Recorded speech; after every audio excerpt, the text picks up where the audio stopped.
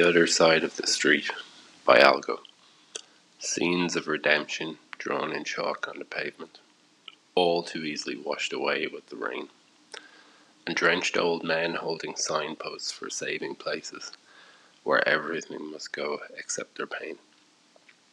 And their hearts grow heavier with every beat. On the other side of the street. Tired outstretched hands holding polystyrene cups, their only useful souvenir from the Burger King. But I just walk on by, pretending not to care for such a desperate and vulnerable thing. I don't have to stay here. I can move my feet to the other side of the street. Couples fight on corners and children cry. Lifeless souls pulled out of rivers as hope runs dry. And it feels so cold in the summer heat on the other side of the street. So this poem is the black sheep of the Be Again flock, in that it was written over 20 plus years ago. And the scene, unusually for me, is both real and geolocated at a point in time. It's also a good idea of a teenage poet's stylistic inclination. So the street isn't really a street. It's College Green on the bend towards Grafton Street. The city is a before the turn of the 21st century Dublin, Ireland. At the time, I studied and worked on the north side of the city all week, and I'm messing here. Would only dare venture to the well-heeled exclusive Dublin 2 on lunch breaks on a Saturday, or sometimes to get the overly green Dart train back to Wicklow. I had also, of course, at this stage bought a small notebook. You can never be too pretentious to document history, so it be bequeathed to a museum on my demise.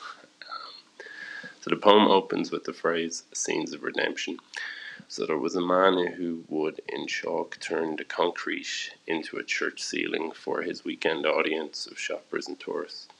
My mind always wandered to, well, how does this guy know it won't rain? And what would the Sistine sidewalk look like if it did? But secretly, I guess I was kind of impressed that he chose to transform the pavement into prayer ahead of anything else. So the saving places in the piece are men who, mostly clad in fingerless gloves even in the summer, would hold wooden signs all day for the latest offers from retail stores. I think as well in the piece there's also an early sense of duality in the rhyming couplets that litter the work. I guess I thought at the time it would be a song more than a poem. The last part deals with the reality of loneliness in cities and the lifeless souls pulled out of rivers.